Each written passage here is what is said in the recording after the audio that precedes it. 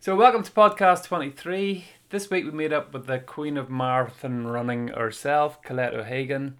I don't know anyone else who has run 10 marathons in 10 days or 100 miles at the age of 68. It was truly amazing how Colette's body has adjusted to marathon running. She started run at around the age of 40 and has run almost 600 marathons. An astounding amount for any person, taking her into an elite group of marathon runners. Even more amazingly, Collette and Larry have fostered over 80 children. A really interesting life, and even though the episode is longer than usual, I enjoyed listening so much I've decided just to post a whole podcast. If you enjoy, why not post a comment on the Inspirational Runners podcast page on Facebook, and I'll look forward to reading your comments. Great. Yeah. So that's how you got into running then when you started off. Larry was sort of doing a little bit of training. Larry was doing a bit of training and he took me out. I wasn't bad health at the time actually, and he took me out to. We used to go down the Shore Road, as it's called, and it's about a mile down, a mile back. Oh, I hated it. I wasn't fit at all. I hadn't done any running at all. I'd been doing badminton and stuff like that. Absolutely hated it. I couldn't see any point in it. And then he'd insist, and I'd be dreading it every day, nearly not looking forward to it. And then I was like, the more I did it, the more I started. You know, you get your strength then. Yeah. Strength came. You sort of go past it a bit of a stage. And then I got to the stage where I got really strong then, and then I started passing him, and finding he wasn't keeping up with me. And then he said to me one day, because someone had seen the two of us out, and he some fella in a car or something went down the window and said, she's beating you now, Larry. And that was it. He says, you're on your own now, off you go. So I thought, well, okay. So I decided to train for the mini marathon.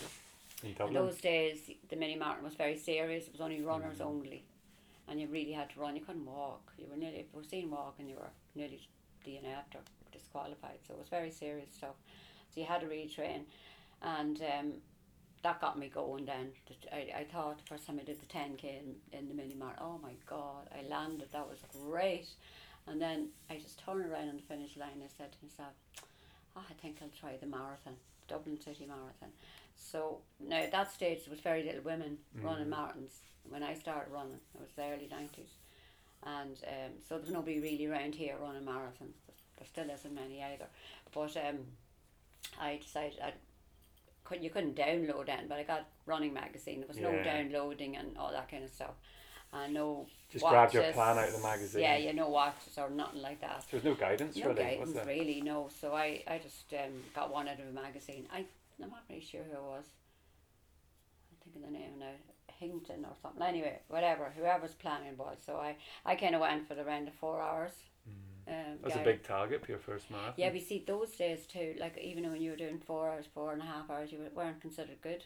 Yeah. It was very competitive. Because it was such a small field of runners, wasn't it? Yeah, and you're really at the back when you were at that time, and nowadays if you're that time, if I was doing that time now, I'd be I'd be happy, but I'm happy enough what I'm doing. You'd be in the top 20%. Yeah, now. Well, it's definitely my age category. I would. Oh yeah. But I'm happy what I'm doing anyway now because I've done most of the stuff I wanted to do, achieve what I wanted to get, kind of stuff, and now I just want to enjoy them.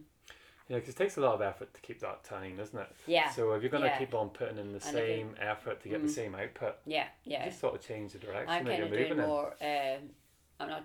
I'm doing more quantity rather than quality now, if you know what I mean. It's just a different path in it's running, really, path isn't it? I've gone now, whereas before you were doing the quality and not the quantity, you know. So like in the early stage, you were only doing, like the first couple of years, I was only doing 2 marathons a year, and that was considered then to be a lot. Yeah. I know when I think about it. Because textbook was meant to be like 1 marathon a year. And your recovery and all this stuff. It's like 4 months to recover after a marathon. Yeah, so if you really did believe all that stuff. Yeah, it's strange, isn't it? It's so different now. But so much better in a way, because it's open to everybody and it's great, and all these park runs, and you know, it's great to see so many. Because when I started running initially, there was really about 4 women in Dundalk running. You could count them anywhere, and even running clubs were looking for women because they went to make up a team and that. There was so few women running. I don't remember anybody when I was younger running the streets. Or no, your mother out running, like, do you know that kind of thing? That would be what? Like my mother I'd run and no one has to hope. My mother used to say to me, oh my goodness, that's really bad for your bones. Yeah. And she was always worried about me being out on the roads running, and I'm going, oh God, I hope she's wrong. Because I didn't know whether it was or not at that stage. Now I know it wasn't. Yeah. You know, in fact, it actually strengthens your bones and it strengthens your without whole a doubt. body. It's such a repetitive motion. Yeah. So it is just, and I used to have like aches around my knees and sore ankles. And you don't really It's get all them now. disappeared now. Because people say to me now, do you not be sore after a marathon? I said, no. What about your knees? No, not an ache or a pain in my knees, my legs, my muscles don't even be sore after. Even if you do a few days marathons, the legs won't be sore. Yeah. That's because the body is now adapted to it. If I stopped doing it now, there probably would be. Yeah. That's the big problem now is, do you stop or do you just keep continuing on, do you know? It's like your first marathon. Yeah. You can't walk for 3 or 4 days after it. Like, and I'd be thinking now, because you're looking at posts on Facebook and they're going, oh, tomorrow I won't be able to go down the stairs. And like I'm looking, I'm going, what? You know, now. But when I look back on my first few marathons, it was like that, and you nearly going down the stairs backwards. But that doesn't happen now. You're skipping up and down the stairs after a marathon. Strange how your body just adapts, isn't it? It just adapts, yeah. And you see some of these people who've run like 200-300 miles, and like Dean Karnazes, for example, and he, like, one thing I heard him say was, thing not to do is not rest. Don't rest before and don't rest after. Even after a marathon, just go out for a run, even if you have to walk it. Yeah. Just keep your body going. Because your body's going all the time. And your body will just adapt to it instead of just getting shocked all the time. Yeah. You see, during your first marathon, and like, because you took that journey on your own then, because there was hardly anybody running. There's nobody, no, I was on my own. There was absolutely nobody in the club. Like, there was a few men now would be running, but be extremely competitive. And our club the Northeast Runners is fairly competitive. Which is nothing wrong with that. They have to be like that, but that's all over the short distance. Like, but there was very few men. I can't remember. And like I always felt a little bit, oh my God, like they're doing it in whatever. They're all going for this sub 3 hour, and I'm doing 4 hours or something. And you always felt, oh my God, you couldn't go out and train with the men because they were too fast for me. So it was really all on my own.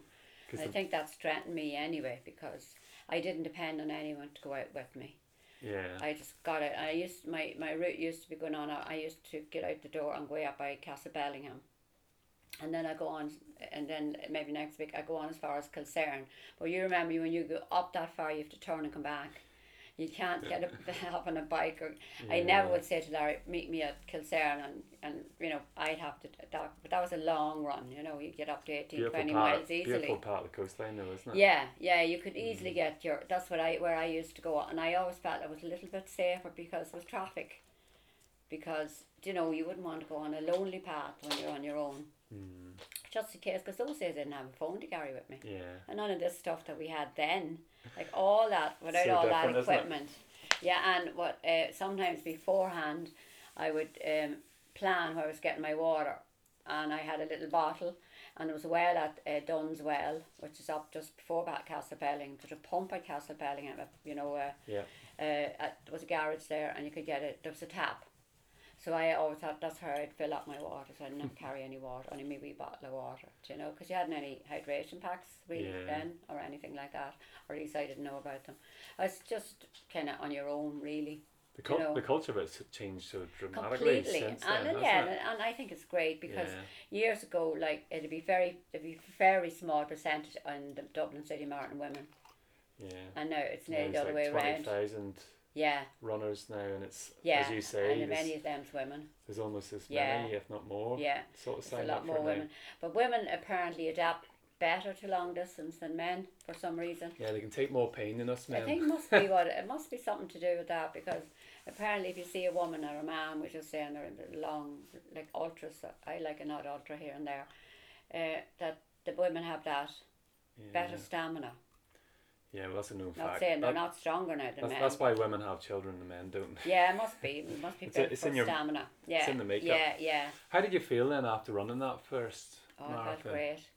Absolutely brilliant. I did feel, and then I decided I felt brilliant after Dublin. I was really happy to have done it. And I thought it was a brilliant achievement, which it was. And then I decided to do Belfast the following year. And Because there wasn't many Belfast and marathons Dublin. about then, It was was only there? Belfast and Dublin, that's all. Yeah.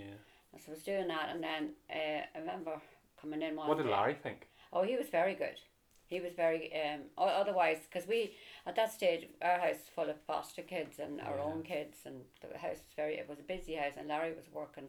So combining the children and the work and the training, I used to cook the dinner on a Sunday, give them all the dinner, I'd leave mine aside until I had my long run in, and then come back and have it, this kind of stuff. You did it, because you had to do it. But Larry was great. Only for Larry I wouldn't be doing what I'm doing. I keep blaming him. It's his fault. But in a way, it's good that your partner is behind you, because if he wasn't, it only caused friction. It's two and you'd different be paths falling then, out. isn't it? Two different paths, and I'm away then a lot and Yeah. whatever, and so it was him then. He says to me then one day, why don't you try a marathon abroad? And I says, now this is God's truth. I said, actually I wouldn't be good enough for that. I thought you had to be really good. I said, what do you mean, like where? You're going to the Olympics now? No, he says to me, why don't you try Boston? And I'm going, but that's only for like real elite runners. I was really in awe of this, like, and he goes, not at all, go give it a try. So I looked up sports travel, and that's how I Even back then they were working. yeah, oh yeah, Wow. they were, I did all my majors with sports travel. Yeah, so you have finished the 6 wheel majors now. Yeah. So, but when did you do Boston then? Because that was quite early Oh, on. I can't remember what There wasn't year. too many women from I've Ireland. done at least 10, 11, 12 Bostons, and the same No London, way. yeah. And I've got 6 New York. I think it's 2 Chicago, of Atlanta. But obviously 6 majors and stuff like that. But they were all done with sports travel. Yeah. Because particularly when you're a lady and you're travelling on your own, unless someone that you knew that was wanting to do it, like my friend Emer Hurley that I mentioned, some of them she's done with her, and I went together, so if you have a lady friend or someone else you could pair up with. But when you're on your own, it's nice to have a group. Yeah. And then your man in sports travel, he looks after for your accommodation and all, put you in with maybe another woman or whatever, so Martin Joyce. Yeah. I couldn't advise it enough, actually. Like, and it wasn't until I came, I done Boston there in April, which was my last major. I realised, what sports travel bring you. Yeah, and yeah. You meet at the airport and there's all these people. I ran New York with you, I ran Berlin with you. Yeah. And you've met all these people. Yeah, And it builds it's out a wee community. doesn't it? Yeah.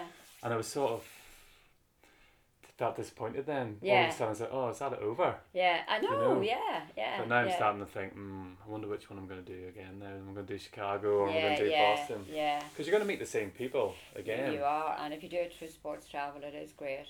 I know it might be a little bit more expensive, but everything's sort of sorted for you, and it takes the stress out of it. Yeah, without a doubt. So that's just what I was going to say. So it takes all the stress and pressure, and it's safe. You can just go and enjoy it. Yeah, that's what I like. And you also know you have a bit of backup there if anything goes wrong. Yeah. Where if you do it on your own, I just find it would be more difficult, So how did you find Boston then? Because back then, it was brilliant. Like, there wasn't too many ladies from Ireland who were running over to run Boston, which was such an iconic it was race. And you were almost revered over there because you were running the marathon, as they call it, and they thought you were really amazing because you were doing this marathon.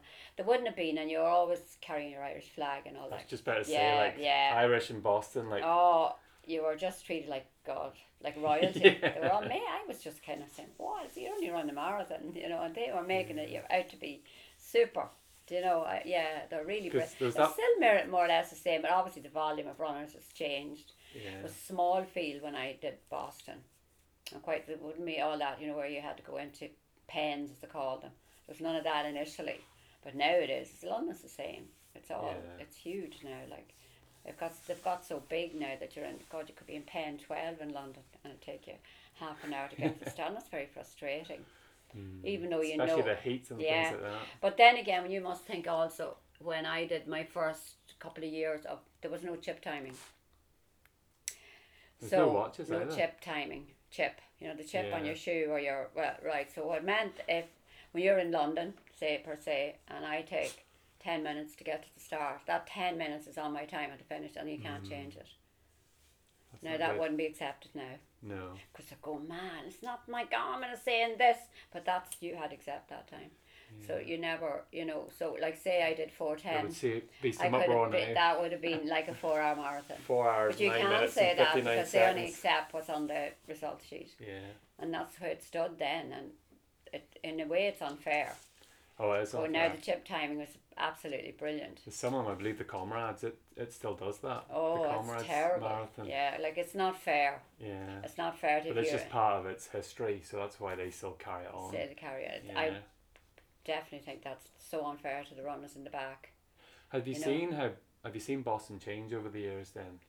Yeah, well, it's just that it's you've done got it 11 bigger. times. It's just got bigger, and like it's the route's the same, Yeah. but it has got bigger. That's basically all I would see, and probably the fact that you have to get into these corrals or pens or whatever they call them. I just think it's Oh, that was your third marathon then, was it, Boston? I'm not sure if it was my third. I'd have to look at the list. So it was early on though, very early on. Yeah. And because that was where infamous, I don't know her name, but she was pulled off the course. Oh, Captain Schweitzer. Or, yeah. She ran in Clonakilty there, didn't and then she? that was Bobby Gibb. She was the first official runner. Oh, okay. Catherine Schweitzer or whatever her name is. She was the first one that tried to run it and was pulled off, but Bobby actually ran it, and she would be the first official, if you know what I mean. Yeah. But the other lady was the one that dressed. How long as a ago was boy. that? Do you know? That was in the 70s. Yeah. There's some change since Yeah, then. yeah. Some and only change for since like then. women weren't allowed into marathons because we were taught we were too weak. Like hello. Like when you think about it, it was the way people thought then. Women were the weaker sex. And now it's kind of. It's strange how we're developing. Our Yeah, thought process is So it just developing shows all you the how much time. women have developed since that. When you think about it. When I sort of started, I started in 2011, and there wasn't that, like, you just ran one marathon and things like that. And people's mindsets now have changed. Oh, completely. Yeah. So much since then. Yeah. And people just ran marathons. It was such a big deal to run a marathon back then. Yeah. After about 5 years ago, that sort of changed, or 3 or 4 years ago. Now everybody's running ultras and back to backs. Oh yeah. They're all over the place. I'll never forget my first back to back. I was scared as hell because I never heard, you never even heard of back to backs.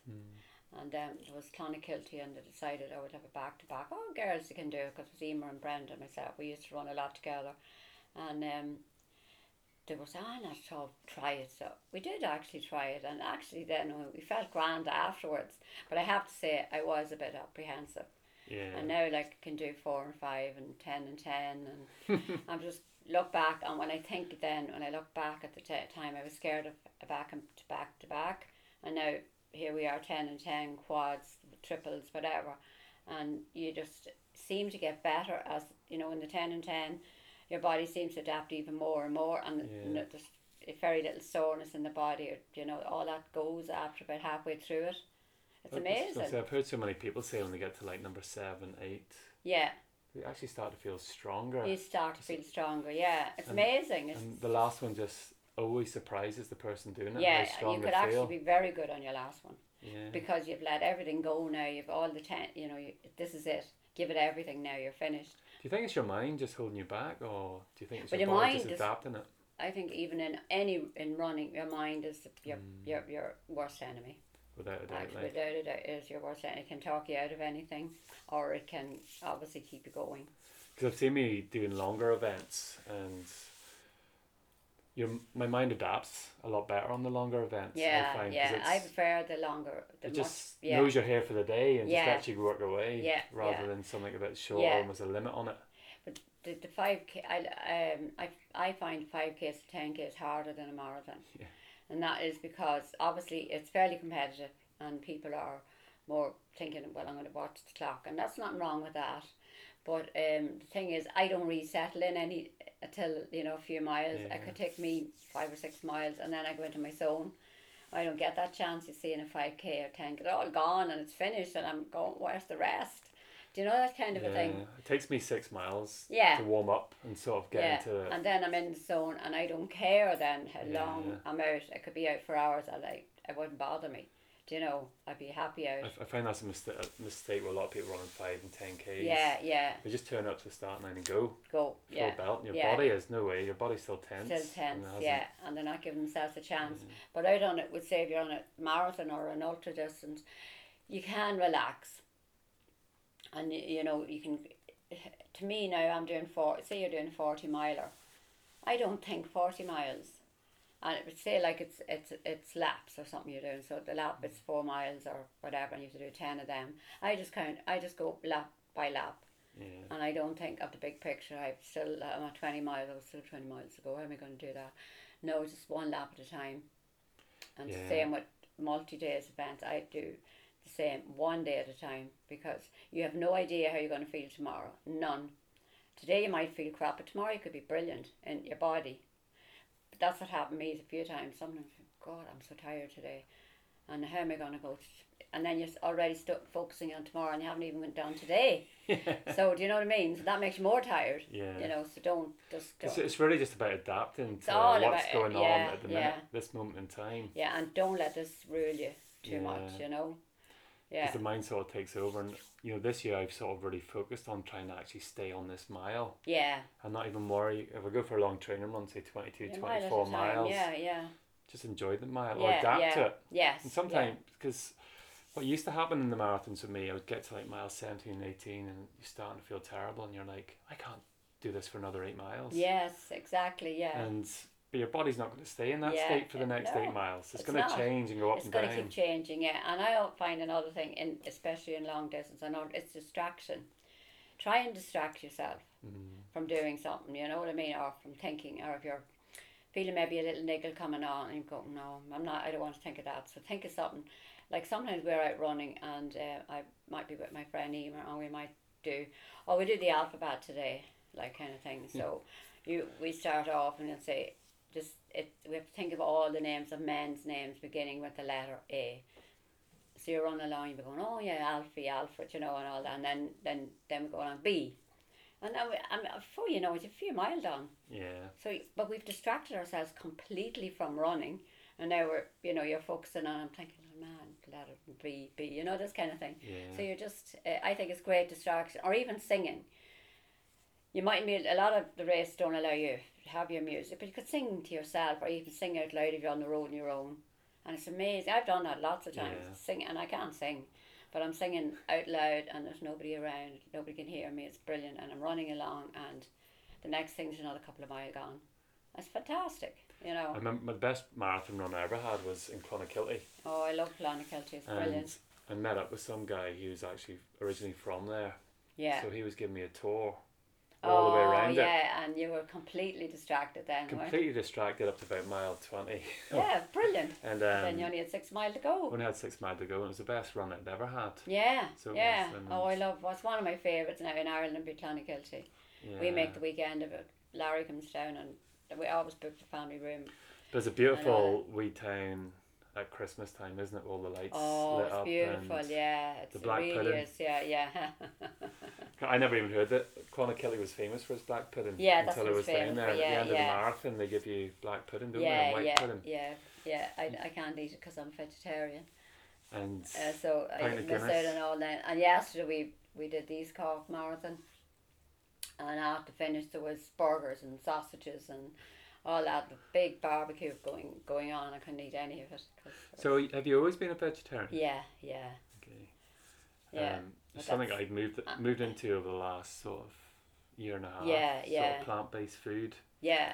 So I find the body recovers a lot better and there's a lot more energy. Yeah. Do you know what I mean? I'd be fairly plant-based and almost vegan, but I like cheese. So I can't be. I wouldn't turn vegan. You still get all your proteins from all. Oh yeah. You know, kidney beans and chickpeas and all of that good stuff. I love a lot of the seeds, chia seeds and sunflower seeds and pumpkin seeds and all that. So you can add them to your cereal. Real good fat as well. Like. Yeah, and it's good protein in them as well. They're proper fat, omega fats. You see, they're really good. People get hung up with protein and things like that, but it's the nutrition that people are missing in their body, isn't it? Like, yeah. And, I'm not an advocate really of protein shakes or gels or anything like that, and the reason is I'm not knocking them now because obviously it's a new generation of stuff, so Horses that's for fine. courses. Without, yeah, of course. But when I started running first, there was none of them. Absolutely none. And if you ever interview Dave Brady, he's exactly the same way thinking of me as me, and he's nearly 700 marathons around. He and I when we'd run marathons, you would be lucky to get water only on the courses. And there was no gels for sale, and anything you might get cut up Mars bar, or you might get cut up bananas, and that was it. If you were lucky, but it was generally all water, and a lot of the times you had to look after yourself with the water as well. So we said at those days you didn't need that, so why do we need them now? And we got on fine without them. You could make up your own drink with glucose, the glucose sugar and add water to it or whatever. You can make your own drinks up, but I'm not knocking the gels and stuff like that. It suits some people and they find that they help. I think it's what you train with, your body sort of gets used to. Yeah. What I find through taking gels, and I used to take a lot of gels, I'm trying to knock them out totally. Yeah. Because any of the good runners I know don't use them. Yeah. But what I find is they give me a lift, but the crash is lower than where you originally were looking for the lift. Well, sometimes now if I'm doing an awful, ultra or that, and there's Coke on the course, now the flat Coke, obviously it has to be flat because all you do is burp, and if it's not flat, so a lot of the tables would have the Coke out for a good while. So I would take a sip of Coke, and I find that very good. It gives you a lift without giving you the crash nearly. Do you know that sort of way? But sometimes you're constantly drinking water can get very bland. You know yourself, so it just takes you to find out what your body can take and handle, doesn't it? The best condition I ever got going into Dublin Marathon, and I knew I was going to smash my PB, and I took a gel and I had to come off course at mile 16. I was sick with it. Sort of relieved as well. I didn't have to go through the pain barrier on that day. But I got pulled off course. I finished it but just that one gel, it can be a bit of a gamble. So they can. One interesting point on protein that I heard as well was nobody has ever been admitted to hospital for having a protein deficiency. No. It doesn't exist. No. Do you know what I mean? You can have B12 deficiency it kind of would be very interesting to know how much protein do you actually need to heal the muscles. Because I have a friend of mine another runner, and I was chatting to him one day, and it was about diet. Because that particular day we ran again, and we came in and there was food, but there was no vegetarian food. So I was sitting there with a cup of coffee, and he was sitting with a coffee, and I said, "Oh, are you vegetarian or vegan?" And he goes, "Well, I'm both." And I says, "Oh yeah, what diet are you following?" And he said, "Eats nothing, only fruit." Right, now he said to me, it's a difficult diet. I said, "Don't worry, I won't be following that because I couldn't just live on fruit alone. I said, how do you know you're getting enough protein?" And he asked me, "Well, what's protein?" And I said, "Well, it's fuel for your muscles as far as I know. How do you live on fruit alone?" Scott Jurek. Yeah. Have you ever heard of him? No. He wrote the book Eat and Run. Yeah. And he's in the power plant. I don't know if he's a vegan or not, but power plant food anyway. And he talks about protein. Gosh. He's an ultra runner, but he doesn't focus on. He says it's a little rubbish. Like your body needs about 60. I'm trying to tell you, if you don't run, you need like 110. Yeah. So that's it. It's how do you know what's right and what's wrong, really? Yeah. So. But as you say, whatever suits you. That's it. Like, because when I'm running a marathon, I rarely eat anything. I don't take anything with me to eat or anything. Generally, I wouldn't eat anything on the course, and your body's just burning your own fat the whole time. Probably, and I just drink water. And again, if there's Coke on the course, I'll take it. Now, Dave Brady, that guy as well, I'm talking about. If you ever get a chance, because he's so down to earth and he's really interesting. He looks so healthy. Dave doesn't even drink. He just looks so healthy. He doesn't even drink water on the course. No way. I swear, I said, "Oh dear," because I've actually done a few marathons with him where we chatted along and we ran along, blah blah, and I watched him because I said to myself, he can't possibly not drink water, and he doesn't. Because I've gone unless obviously it's a really hot day, like we might need a bit, but I've been running with club members and gone on long runs with them. And when I'm on my own, I used to leave a bottle out every 5 miles. Oh, I love sipping that water all the time. I would. And I just look at them and think, like, they never take any water, and I'm like, how do you manage? But it's just a mindset. Yeah, because it's running with someone else, and he's similar.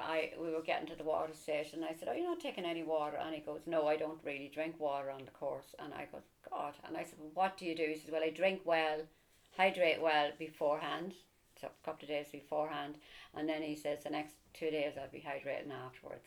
That's how he does it. But I still like to have water on the course. I wouldn't like to see there was no water. It's a strange thing because you read so many different things. When I started running, I was just picking up magazines. I didn't even hear of running clubs back then. So it was 2011. Like, there was loads of running clubs about. I just wasn't aware of them. Yes. And I used to go out for like a 5 and 6 mile run. I used to have my Lucasade Sport. Yeah. I used to have my 1 gel and 4 jelly babies. Yeah. And it's like a 6 mile run. Yeah. Or I had a 10 mile loop, and I would take my gel at mile 6. Yeah. And eat a jelly baby every mile. Yeah. And I went to the Dublin 10 miler one day. It was the Frank Duffy 10 miler. Oh, yeah, yeah. And I blew up in it. And when I came home, I was that annoyed. The next day I went out and ran my 10 mile loop with nothing. Yeah. And I smashed my PB. I didn't even have any water, gels or anything. And I went... See, it is really very hard to get the balance right. So I've sort of come away from all of that now. And I would never take sort of sugary drinks or anything like that. No. But I used to drink Powerade all the time for a run. Yeah. Because I'd read it somewhere. I can't take it at all. I can't take it. I find all them sports drinks very hard on my stomach. So when did you first think that you were going to run 100 miles then? When did that come in? Well, I never thought I'd run 100 miles, to be honest. And obviously, like, I've got quite a few lots of miles behind me at the minute. But what came into my head, I just said to myself, now I'm getting older. And obviously none of us is getting young, but I am getting older. I did actually meant to say 100 marathons there, sorry. Oh, 100 marathons. Yes. Well, I did 100 miles as well. But the 100 marathons, well, I'll tell you how that came about. Because there was so few marathons in Ireland, I went over to England quite a lot to do marathons, and maybe another time to go to Scotland as well. So anyway, I would go regularly to the UK, and then I met up with a couple of, you go when you meet runners. And this guy I met up, and he happened to be the chairperson of the 100 Marathon Club in the UK. And he was chatting to me, and he was saying, "Oh, how many marathons have you done?" And I can't remember what I was on at that time. And he says, "Oh, you can join our club soon as a wannabe, because you can't actually join the UK club until you have 100 done." Right. So you're not a fully fledged member until you have 100 done. I think it must have been around. Is that the 100 Marathon Club? Is that UK? Yeah. Yeah. Is that the blue and yellow jersey? Yeah, yeah. So I said, okay. So I joined the wannabes, and that gave me the incentive then to go for the 100. And at that, I got talking to a lot of them, and they were doing 10 and 12 and maybe 15 a year. And I thought, oh my God, that's what opened my mind to it all then. That's how I actually started running more marathons, because I got influenced by the people I was speaking to in the UK club. So I ran with them, and I did my first 100 I think it was in 2003. So how long have you been running them? I would be running... About 13 years? Yeah, probably, yeah, because obviously with the short amount of marathons each year, and then building up to them. But then I'm not quite sure, actually the 100, what the years, so in 2008, then the Marathon Club Ireland was formed. And that was based on the criteria of the UK club. Okay. They went over to find out how to set it up, how to set up Marathon Club Ireland. And they go under the auspices of the UK club, but same rulings. So that's how the Marathon Club Ireland was formed. And that was formed by Ray O'Connor from Galway. He met up with Roger Biggs. Roger's actually coming over to me again. He was here last year for the Dundalk Marathon. So he's back over again this year, and he would be the fellow that started the... Brilliant. Where was your 100th marathon then? Dublin. In Dublin? Yeah. And then for the next, the 200 was Dublin, 300 was Dublin, 400 was Duleek, EOI, East of Ireland Marathon, and 500 was last year in Monaghan. That's amazing. Like. Yeah. And then so you ran like 400 marathons in quite a short period of time, really, didn't you? The last couple of years, like last year I did my 500, so possibly by the end of this year the 600 will be completed. 100 and... Well, just maybe, I'm not sure. how many weeks. Like sometimes you go by 52 weeks, so I could have the 52 weeks, the 100 mile marathons in. Wow, that's crazy. You know, I know. I say it's crazy, but I seen the on Facebook, the 12 and 12 or 52 and 52. Oh, Rick does them. Rick, yeah. Yeah, Over the in ones England, that Rick has. Phoenix Running. So I joined the Wannabe 100 Marathon Club in about the UK, 4 weeks ago. In the In aspiring the UK, ones, to go onto that page and you're sitting reading their stories, and you're right, it just opens up your mind. Doesn't it? Yeah, yeah. And I've got a plan for this year. I'm trying to hold Yeah. myself back from not signing up for the Monaghan 3 marathons back to back. And I'm going like, what is happening to me? Because you get Why just not? drawn in for all this inspiration that You you're. do get drawn in. And then you see that lovely big medal you that get- says 12 and 12 or 52. And I'm like, I can feel such a draw to that. Yeah. Don't you? Oh, It's yeah. such an amazing thing. You can do one if, again, it's all down to circumstances, and it's already very relative. Some people have children. Some people can't get away every weekend to run. Some people can. Some people have the money to, because it's expensive running. Yeah. But you can. They're all It's very, a lot more. It's all very It's a lot easier accessible now, isn't it? Because there's marathons every single week, Yeah, every week. Yeah. and you don't even have to go that far anymore. No, like I did 4 last week. I did the Celtic Warrior, and then in the middle of the week I did East Antrim on the Wednesday, The and then Celtic Warrior did there was 3. 3 marathons Three back to back yeah. in 3 days. Yeah, and then middle of the week was East Antrim. So up how many at, days in between? Well, I've done I finished on Monday, and then I ran again on Wednesday, and then I ran again yesterday. But you can. Yeah. So. You And actually, when I you start, made that sound very blasé. yeah.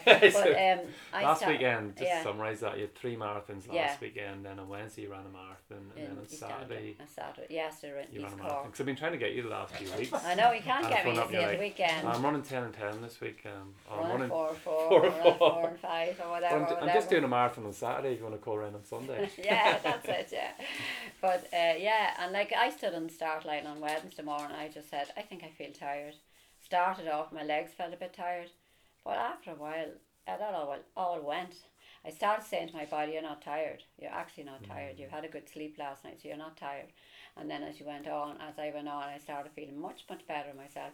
And then I picked up completely That's fantastic. from isn't feeling really tired, because I started talking to this up here and telling Yeah. myself, you're not tired, you're not sick, you're not sore, there's nothing wrong with you, get on with it. Do you know that kind of thing? You can talk yourself out of it as easy as you can talk yourself into it.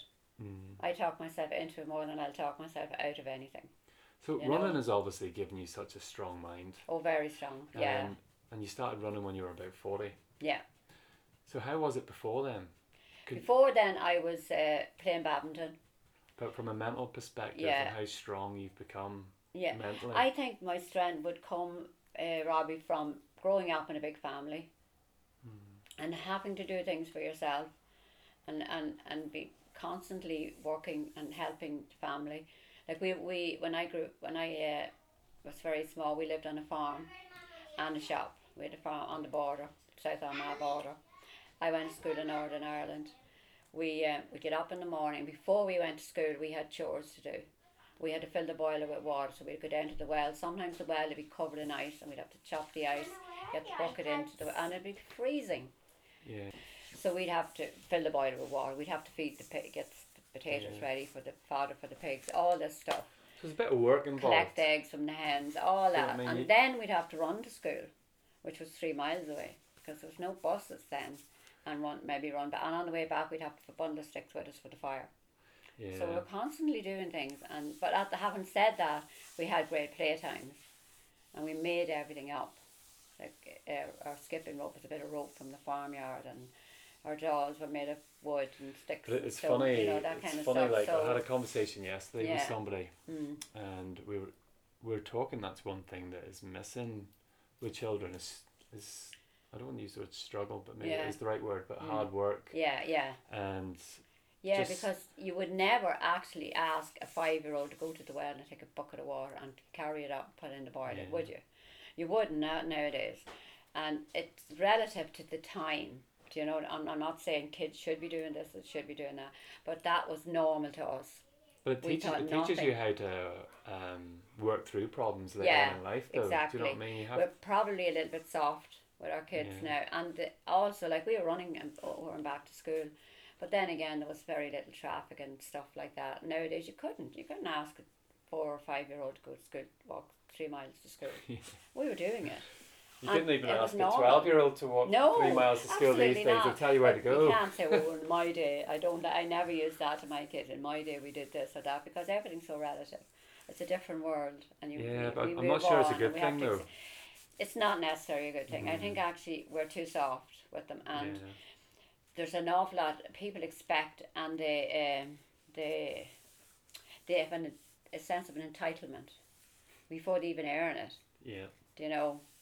They're actually not entitled to anything. You have to earn it, but they think you don't. So I think that's kind of a Yeah. society we have now. Because it's such a one thing I have noticed through these podcasts and just talking to people in generally, well, mostly from taking photographs even on course, is how low people's self-esteem is, Yeah. and especially with younger people coming through. Yes. Yes. I do find that, you know, don't know the right way to put this, but they've been mothered or not mothered. That's the wrong word to use. They've been given a softer life. They've been given a softer Yeah. life, and Yeah. it holds them back from being Yeah. able to work through problems. Yeah. And then they don't know how to do, because even in schools they're not being taught life skills, being taught whatever. But there is a very few coming out of school know any life skills. Yeah. Do you know, we learned all that. We learned all that from, because we had to do it at home. So You were taught in the home. You had to do things. When the farmers were out doing the harvest, I'd be coming up to the house making the tea and the sandwich and bringing them down to them. You did, but you made them yourself. I Yeah. made the sandwiches. I was only a child. You can't do that. That it's just. But running is something then that people have sort of moving into, actually is starting to build that self-esteem and starting to build that mental strength. Yeah. And when I started running, my weakest part was my mental strength. Yeah. Without, I just held myself back Back so much. So much. Yeah. So that was something I focused on and trained on. Yeah. And, like, I read a lot about Yeah. mental strength and actually how the mind works and stuff like that, and was able just to, like, even just staying within the mile. Yeah. Yeah. And adapting to Stay that within that mile mile and you're being in. present with Just the we're run. in the moment you're in. But I think a lot of people put too much expectations on themselves as well. Like, oh, they might, maybe they compare themselves to others now. Maybe because I'm a bit older, I don't do that. But like this, they're 30 or 35 or they're 40 of them saying, "Oh, I should be running sub this or sub that." Your body may not be able to do. You only walk within your limits, and once you push them limits, then you're going to get stressed, and then stress brings on all that, and also the big thing stress will bring on is an injury. Yeah. You're going to get stressed and you're going to get injured. You switch on that safety mechanism in your mind when you're stressed. Yeah. So now you're gonna go into race a marathon. You need to be fully confident going into that, because you're going to be on a fine line if you're going to try and break that time. Yes. But if you're stressed, your mind's going, hold on, what's going on here? What's going on here? Yeah. And it's going to shut you down. Yeah. I've seen it so many times with people who are phenomenal runners. Oh, week in, absolutely, week yeah. out, they're smashing the times and they go for that sub 3 or sub 4, whatever it is. Yeah. And at the starting line, talking to them, Yeah. you're like, oh, it's not going to happen today unless you chill out. Yeah. And I love marathon day. It's my yeah. favourite day. So it is. And I don't feel, it's different if I'm running a 5k or 10k. I feel that tension. There's actually no comparison in running 5k or 10k to running a marathon. Yeah. And there's actually no comparison to running a marathon and running an ultra. That's completely different again. Yeah. Because I actually love the 24-hour events.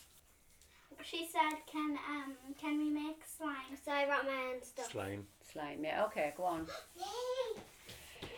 Slime, yeah. So, what was I saying anyway when I interrupted there? I love the 24-hour events, because you just get so into different. A completely different It's zone. like tennis and cricket, though. Yeah. They're totally different. Totally You're hitting the ball with a bat, but they're totally different sports altogether. And you're not focusing now. You're on 24 hours. You're not focusing at all on marathon. Yeah. And you don't go in thinking, I'm going to do my marathon in my normal marathon time, because you're going to have to space yourself out for the whole in 24 hours. It's completely different. So what did you think when you run your 100 marathon? What went through your mind? I was like, oh my, did I really just run 100 marathons? When I run my 100 marathon, that was practically unheard of. Yeah. Like, that was an amazing thing to do then. Like, now I know it's regularly, nearly every week someone is achieving that goal now, but it was completely, there was very few had run that It was amount a lot of harder marathons. then as well, because It was there a lot wasn't as harder, many marathons yeah. about. So the achievement was probably a little bit, relative to the time, and it seemed absolutely amazing and totally like out of, how can you run 100 marathons? You're not supposed to do something like that. It's unreal. So it was And at that very, time, very what was special. the most marathons you'd run over a period of time? Like, I think it's about 12 to 15 in the year, really. 12, 15. Maybe 20. I think it was 20, maybe 20, 25, something like that. Hard to keep track of them all. It is, yeah. I'd have to look at the marathon list. And did you, at that time when you ran 100 marathons, think to myself, I'm just going to keep going here? Well, I definitely said it wasn't going to stop. I was going to keep going. But I hadn't any plan on saying I'm going to do 200. I still don't have a plan in saying I'm going to do a certain amount. Like, I know I'm on 500 and something now, coming up to 600, but I'm not saying. How many are you on now? Yesterday was 577. So, I'm not even thinking That's when brilliant. and where I'm going to do 6. Yeah. I'm just, because. You'll be thinking that of 5, yeah, you don't know what's going to happen, do you? Yeah, that's it. You can say, I could do that maybe. And then you put your pressure on yourself. Well, I have to do, if I have 577 done, so I have 23 to do to get to 600. I'm not going to put that pressure on myself and say, I'll do that now. Should have it done, I'll do it, whatever. I'm not until I'm nearer, and then you could maybe. Because that's a special way of thinking, because you're just enjoying every one. Yeah. Why Exactly. rush it just Why to get rush a number? it? Yeah, yeah. Do you know what I mean? I'm not going to put pressure on myself now to do the next one, and I'm going to have it done for whatever. I'm obviously running one next weekend, and so on and so on. It's very special though. Every marathon's special though, isn't it? They're all different, every one of them. Because even if you've run them before, you still have a different experience in every one of them. What do you find? Do you find you like the bigger, like the real major marathons, or the smaller, like Clonakilty? Much better. I love the smaller ones, absolutely. Because the big city ones now overwhelm me. I used to think, these were the bee's knees, but they can be quite lonely sometimes. Yeah, actually, yeah. Whereas when you go to the smaller events, I at this stage nearly know quite a few of the runners, and generally someone will be passing me more likely than me passing them, or because a lot of these smaller ones are done in loops. So, like, say if you're in 5 loops, you can guarantee the top runners are going to be passing you, but they'll all chat to you and say hello to you, and that's it. Whereas in the bigger, you're not going to get that. You're not going to get camaraderie in the bigger ones. Clonakilty, and that's one thing I take away from that. It was like, it's amazing. I talked to so many people. I don't think I talked to as many people in a marathon than I did in that one. Yeah. Even I think it was Gary O'Hagan. He was winning the race. Yeah. And you just hear him cheering the out and back, but come on boys, you're doing really well. Yeah, he was cheering everybody on that was going by. The front runners were and the back runners were. Yeah. Like Gary's brilliant because he just talks to everybody. He doesn't make himself out to be this elite runner. I'm better than you, and I'm not talking to you because I'm better than you. Some of them have that a feeling about them. You're almost afraid to talk to them because they're such a good runner. But we're all good because we're all doing the same distance. But Gary's, the runner's runner. If he talks to everybody, he's very friendly. Because I remember running New York, and when I compare that to like Clonakilty, Clonakilty we talked to every single runner. Yes, yeah. In New York, I found, even though it was a great marathon. Oh yeah. I didn't really talk to anybody the whole way around the course. Yeah. You're just amazed by what's going on around you. It hasn't got that nice friendly. Yeah. Almost like a family kind of thing. Like even yesterday in East Cork, and I enjoyed it because it was a lot of people that I knew running it, and you'd see them and you'd be chatting to them, and then afterwards, as I said, there was a little unfortunately the weather was dreadful. It was absolutely pouring down. Of all days. It was just a horrible day, but you just it's nice. It's almost like a reunion every week. Yeah. You're meeting up your same people all the time. And the community's getting closer and closer. They're like-minded, and they're not kind of looking at me and saying, I'm going to beat you today and you're going to beat me. It's not that. It's not that. Everybody's competitive within themselves. I want to do as best I can, and the person I'm talking would probably be the same, and whatever. And we'll all have bad days and we'll all have good days, but it doesn't matter. You know, at the end of the day, the ultimate thing is we want to finish, and we want to finish well and feel good, rather than killing ourselves to, you know, finish. Do you know it's what a great I mean? sense of community, like, isn't It is, yeah, it's brilliant, yeah. And then with the onset of Martin Club Ireland and East of Ireland, then they started up their marathons, and East Antrim, and they all help so much, because if you didn't have those, we wouldn't have the supply of marathons. And what they've also done is they made marathons affordable, because marathons are very expensive. Some big marathons are really expensive. So you have the East of Ireland and Martin Club Ireland, and they can average around €25. Yeah, the bigger ones. Bigger ones are. So what stage then did you think? So you're like 10 and 10. Oh yeah, well, there was a few things on my to-do list. So I thought, I'm getting on a bit now, so I want to be able to maybe knock them off my to-do list. But I kind of picked the same year to do a few things on my to-do list. So this year I did the Belfast to Dublin with the Atlas running. So that was... And just kind of closed. I finished off at the 100 miles and that, because my body was starting to break down and there was still a few more miles to go. But if you got to the 100 miles, then you got to join the 100 mile club. Yeah, so I got as far, so I picked up on that. I'm in the 100 mile club now, so I got my 100 mile in. So when did you do that? We did that at the end of April. What age were you then? Same age I am now, 68. 68. So That's I phenomenal. achieved that, and then I had it in my head quite often, and my friend Brenda that lives in England, and Brenda and I used to run a lot, and she kind of sowed the seeds in my head about doing the 10 and 10, and she had said, oh, we'll do it together and whatever. So I entered the 10 and 10 kind of a little bit apprehensively, but then I thought, yeah, I would like to do a 10 and 10 and see how I get on. So the 10 and 10 was in England, in Bury St Edmunds, and Brenda decided then she couldn't do it. She was going to do the 10 and 10 in England, in Italy. And then there was a few others that had said they would do it, but obviously for family reasons or whatever, they couldn't do it. So I ended up on my own. But I decided, well, I'm still going to go, because now's my chance to do this 10 and 10. And I actually loved it. I enjoyed it. I did again what I normally do. I took it day by day. I didn't think of tomorrow, what I was running today. As I said, maybe that day I wasn't feeling good. Tomorrow I could feel better. And there was a couple of days where I wasn't feeling, you know, the buzz and whatever, but I still get on with it, and then the next day I might feel great. You know, some of the times were fairly good. Actually, was fairly even all the time, my times for the 10 and 10. Do you know, so I enjoyed that. And so do you know how many people at 68 years of age have done like 10 and 10? 10 and 10 or 100 miles? Or 100 miles, no. Well, not ladies, I wouldn't know of any. Especially 100 miles. Yeah, there may be, but I really don't actually know. I've never looked into any kind of that stuff, Robbie, to be honest with you. Few and far between anyway. I would say few and far between. Sure you're Yeah, definitely few and far between. I wouldn't think there'd be very many. Is there anything on the list that you haven't ticked off yet? I think I'm more or less done all on my to-do list.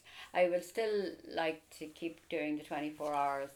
And like last year I did the World 24 hours, and I won the age category, so that I got the gold in the World 24 hours. That must have been phenomenal for you. So I would like to, when the next World age category comes up, I would like to enter that, and I think it's in Austria or somewhere like that, but I'd like to do that. Brilliant.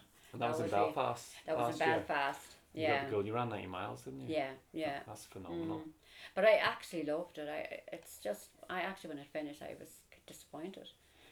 And I'm not saying I went on and done another 24, but I was loving it so much that I actually didn't feel any ill effects from that at all. I loved it. And what do you think about it? What do you think it was that you loved about that? I think, well, the whole event there was great camaraderie among all the runners, and you saw all these people, world-class runners, and they were running like around, we're all going around in circles of Victoria It's just like Park. a big carnival, isn't it? It was a big carnival, really and truly. It was fantastic, and support, and like there was all the groups, like there was the East Antrim had their stand up, and there was different types of groups, Born to Run and all. They all have their little stand, and it's almost like one big celebration, isn't it? Yeah, and then the more I went round, the more the world people were getting to know me. Do you know what I mean? And I was getting, the Philippines were saying, come on, and all this. I was getting a lot of encouragement from all the different nationalities. And, you know, because you can run for 24 hours to get to know you. And it was brilliant, absolutely brilliant. Then, phenomenal. yeah, it was well organised, but the only thing was the timing went down for a while, so that was a bit of a glitch for them, Jeez, for the organisers, yeah. But I think they overcame that in the end. And then this year it was the national 24 hours. So that was the So is that something that's going to happen every year? It's just end of year 24 and that's yes, going to happen every year anyway? Yeah, every year, It just seems to be getting bigger and bigger, isn't it? Yeah, yeah. It's good It really crowd. opens the door for people that really want to try something larger than the marathon. There, actually, it is worth coming out to see it because there's a great atmosphere in it, and the crew, like the supporters, say you have a crew there, they'll bring up, pitch their tents, and they'll be barbecuing during the night, or they'll be doing, you know, while we're running, and they'll be looking after us and getting their stuff. But there's always that kind of a party atmosphere among the people sitting around the camps. It's great, like, it really is. It's a good way to do an ultra, because everything's on hand. Do you know, when we were doing the Atlas, Belfast to Dublin, you were kind of depending on your crew, and you mightn't see them for miles, and you might need something, but in the 24-hour, everything's on hand. So you're not really looking for anything. Do you know, if you want a cup of tea, it's ready when you come around off the lab. You want a cup of coffee or a cup of soup, or it's all there for you. Yeah. So it's a lot easier, we'll say, than the Belfast to Dublin. That's a big challenge, really, for anyone to do. There's a lot of people that you know there as well. Yeah, isn't it? Doing the same sort of. We're all in the same mindset, really. You know, brilliant. to do what we can. You talked about the ultras. Then you've sort of dipped in and out of the ultras all the way through that journey that you've had. Yeah. Have you any favourite ultras? Not particularly. I don't think so. How do you find them? How do you find the ultra different in the marathon?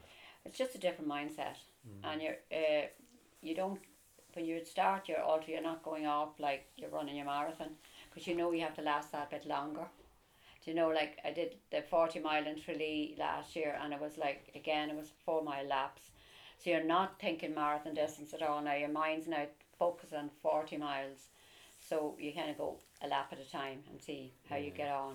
And do you prefer that type of course? I do prefer, for longer distance, I do prefer the laps, because you have everything on hand. You almost wouldn't need a crew for, say you had you're doing 100 miles on laps. You wouldn't really need a crew, because you'd be doing the same lap all the time, and you could leave everything out for yourself on a table. And maybe if you need a cup of tea or coffee, obviously somebody will have that ready for you when you're coming around, rather than you go make it for yourself. If you didn't want, I don't like stopping. I don't like the concept of stopping, and when I'm running, doing the 24-hour, I wouldn't sit and rest or anything like that. Because I feel if I went for a rest, I wouldn't get back up and do it again. But that's me. That's not for everybody. Someone else would feel they need a rest and might need a little nap for 20 minutes or an hour or something, and they'll come back out and they might even run better. But for me, I like to keep going. Yeah, even on the long training runs, I don't like stopping. No, my friends will stop for a water station, and I just run up the road a bit and then come back. Just in my head, you just don't mentally, like stopping. Mentally, I find if I stop, I might, well, that's it, I mightn't get going at all. I'm slow enough without stopping. Do you know that feeling? Yeah. And you've gone through this, and you haven't. Everybody goes through their own struggles. Talked about Larry there earlier on. Good old Larry, who's looking extremely healthy. And he had struggled. He was very, very ill. So he had 4 heart attacks, and he was diagnosed with prostate cancer. Was it you said? Yeah, he actually had a quadruple bypass and prostate cancer all in 1 year. And you think running helped you through that? Because that's a difficult time, obviously. Yeah, well, when he wasn't well, and I was obviously very worried about it, my running helped me keep me strong, because when I go out for a run, I could forget about it for a while, and because obviously you're very worried about him when he was, his recovery then, when he was came home and all that, he didn't look well at all, and you're kind of worried in case anything went wrong. So I think your running does help your mind. Without a doubt. Yeah, definitely. And you have quite a large family yourself, so you have 5 children, don't you? I have 5 kids, yeah. And you fostered. We've fostered over 80 kids, and we're still fostering. We still have foster kids. From where? From all over? Well, basically, we would have had, we had Nigerian kids, and we've had South African, and we've a lot of Irish kids, obviously, and finish is right. And then we, they're nearly all kind of Irish kids. Yeah. But we used to also do the Chernobyl thing, the Chernobyl project, where we take a child from Chernobyl, the Chernobyl area, and we'd have them over on a holiday for about a month here. They'd stay here, and we did that for about 10 years, and it ended up, there was one girl that came every year, and then she eventually got married, and she invited us to her wedding over in Russia. She actually married a Russian soldier.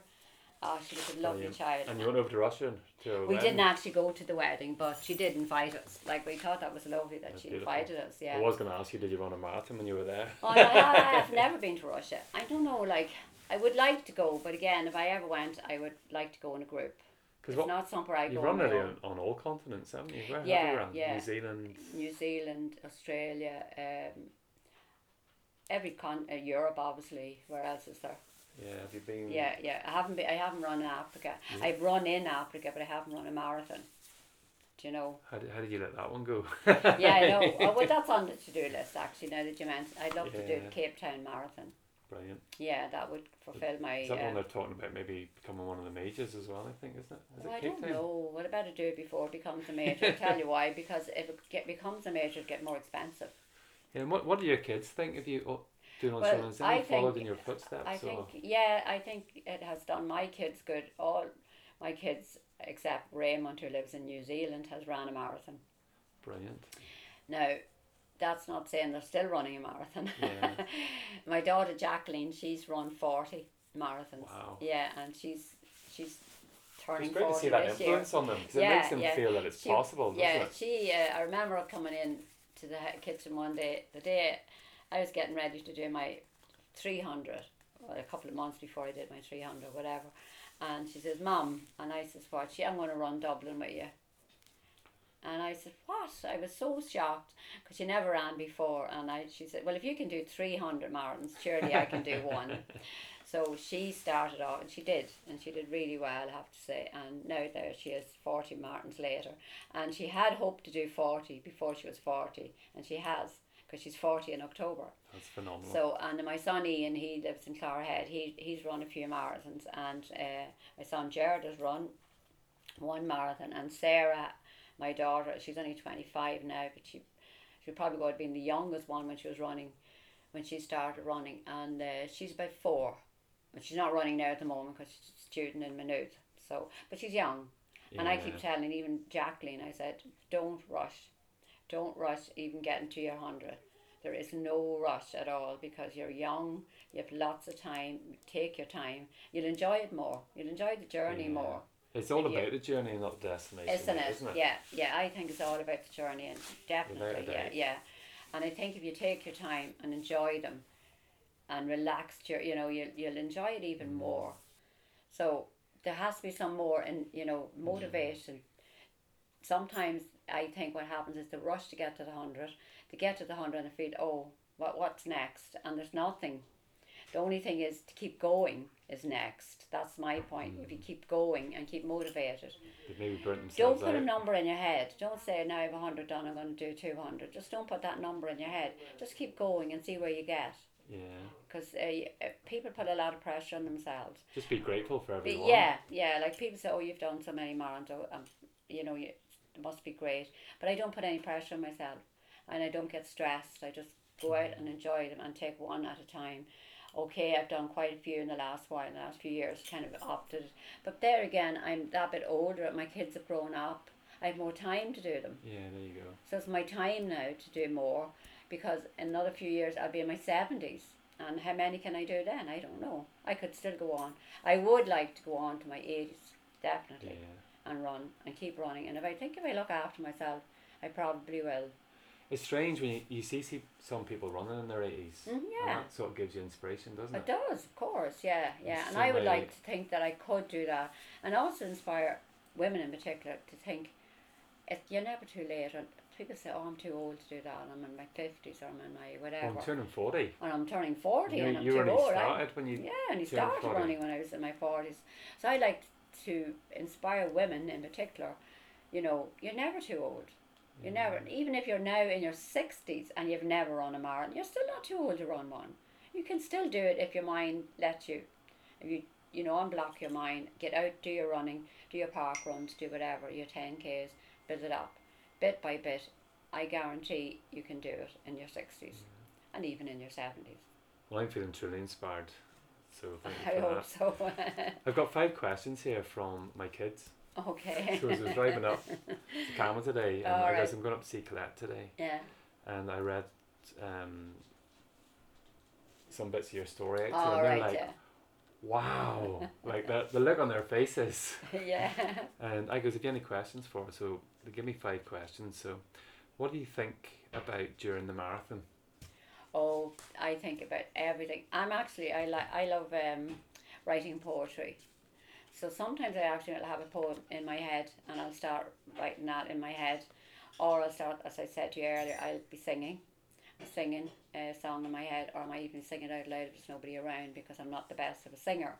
So I do that, and then I might see someone ahead of me that I'll know, and I'll say I'll try and catch them now, and we chat with them, or someone might come pick me up, and we'll start chatting, and then you're distracted for a while. So generally in my head, and I'm thinking that way, like you get some really good headspace when you're out. you get great don't you? headspace, yeah. So that's generally what I'd be doing. So that was from Lauren. So question 2 from Dylan, who was 10, because he needs new runners at the minute. So he said, what type of runners do you wear? Oh, tell Dylan. Dylan will want to see my supply of my array of runners. I have every type of runner. I don't particularly go for any particular type of runner at all. If I'm running ultras like the 24 hours, I tend to go for the Skechers Pro Ultra because they're very cushioned. I have Nike, I have Asics, I have Adidas, I have every runner. Shoes are important, like they do protect your joints. They do protect your joints, but they're not, to me, they're not the ultimate, and I don't have to have the most expensive. I actually buy a lot of my trainers in the kids stores because I'm a size 4. So I can get away. And I remember one day going in and getting a pair of trainers. She said to me, "Are you a runner?" And I said, "Yeah." "Oh, you can't wear these." And I said, "Why?" And she said, "Because they're not for they're run. I said, "I will be wearing them for running, and I have worn them, and I've worn them out, and they're just they're no different in my opinion than the other ones." Do you know? I like the next question. This was from Lauren. Where do you get your energy? That's a good. I'll tell Lauren. The more you exercise, the more energy you generate. Yeah, it's and true. I think I get my energy from running, or so constantly that I don't really. I'm not saying I don't stop. I do have rest days, but when you run regularly, you're generating energy, so you're energized all the time. Yeah, that's how I get it. I often say if you spend £1 of energy, you get £2 of energy back. That's what I do. Yeah. And I've been injured the last couple of months. Yeah. I've been wrecked. Yeah, exactly. And I'm like, I don't really be tired. Like I don't my husband's going to bed at night and he goes, "I'm tired," and I'm going, "I'm not tired." Like I don't really feel tired. Rarely feel tired. The body might feel a bit, like as I said during the week. I felt when I stood on the start line, I said, "Oh, I feel a bit tired," but it was nothing really. Your diet helps that a lot as well. Yeah, definitely plant-based sort of. My helps diet give you more does energy. help. Yeah. I must tell him to eat more veg then.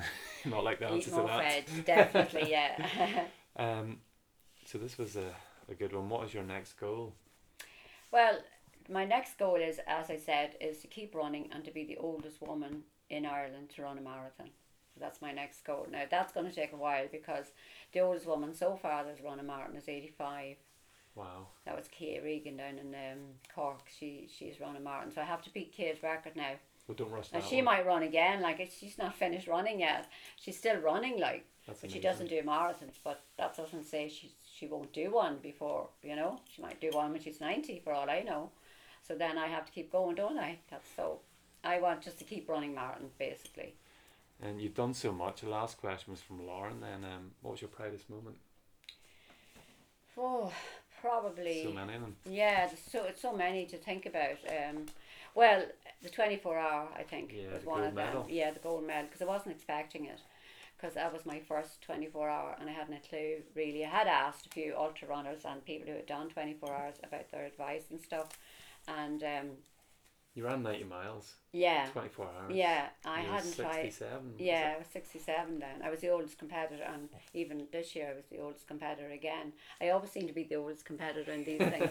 But then I'm used to that. I don't mind that. And that's a good thing that I am, actually, because Yeah. that means they look at me and say, she's Wow. 68, she can do it, so why can't I? Or, what am I whinging about Exactly. when this woman's 68 and she's getting on with it? And that's generally what I do. I just get on with things and try Yeah. not to let anything phase me. Do you know what I mean? It's a real credit to you, like, because when I was talking to Leslie Crawford, sorry, I Leslie's mentioned this brilliant. last week as Yeah. well, so that's why Yeah. I was pausing there. Yeah. I didn't want to keep on repeating it, but one thing he did say, that years ago it was different, and we used to dress old and sit down, and you just give up. And you just Yeah. felt old. Yeah, yeah, oh yeah. Do you know yeah. what I mean? If I looked at my photographs of my mother, Lord of Merton, when she was my age, there's just no comparison. Or my Yeah. granny, like my granny, I remember my granny, and she was old. I never remember my granny ever being young, Yeah, same. and she always wore black clothes. And imagine know? your granny came in. Our parents are always telling us. Yeah, I keep on getting it all the time. Oh, you're doing too much. You're cycling too much. You're running too much. exactly. And my mother, Lord of Merton, said exactly the same to me.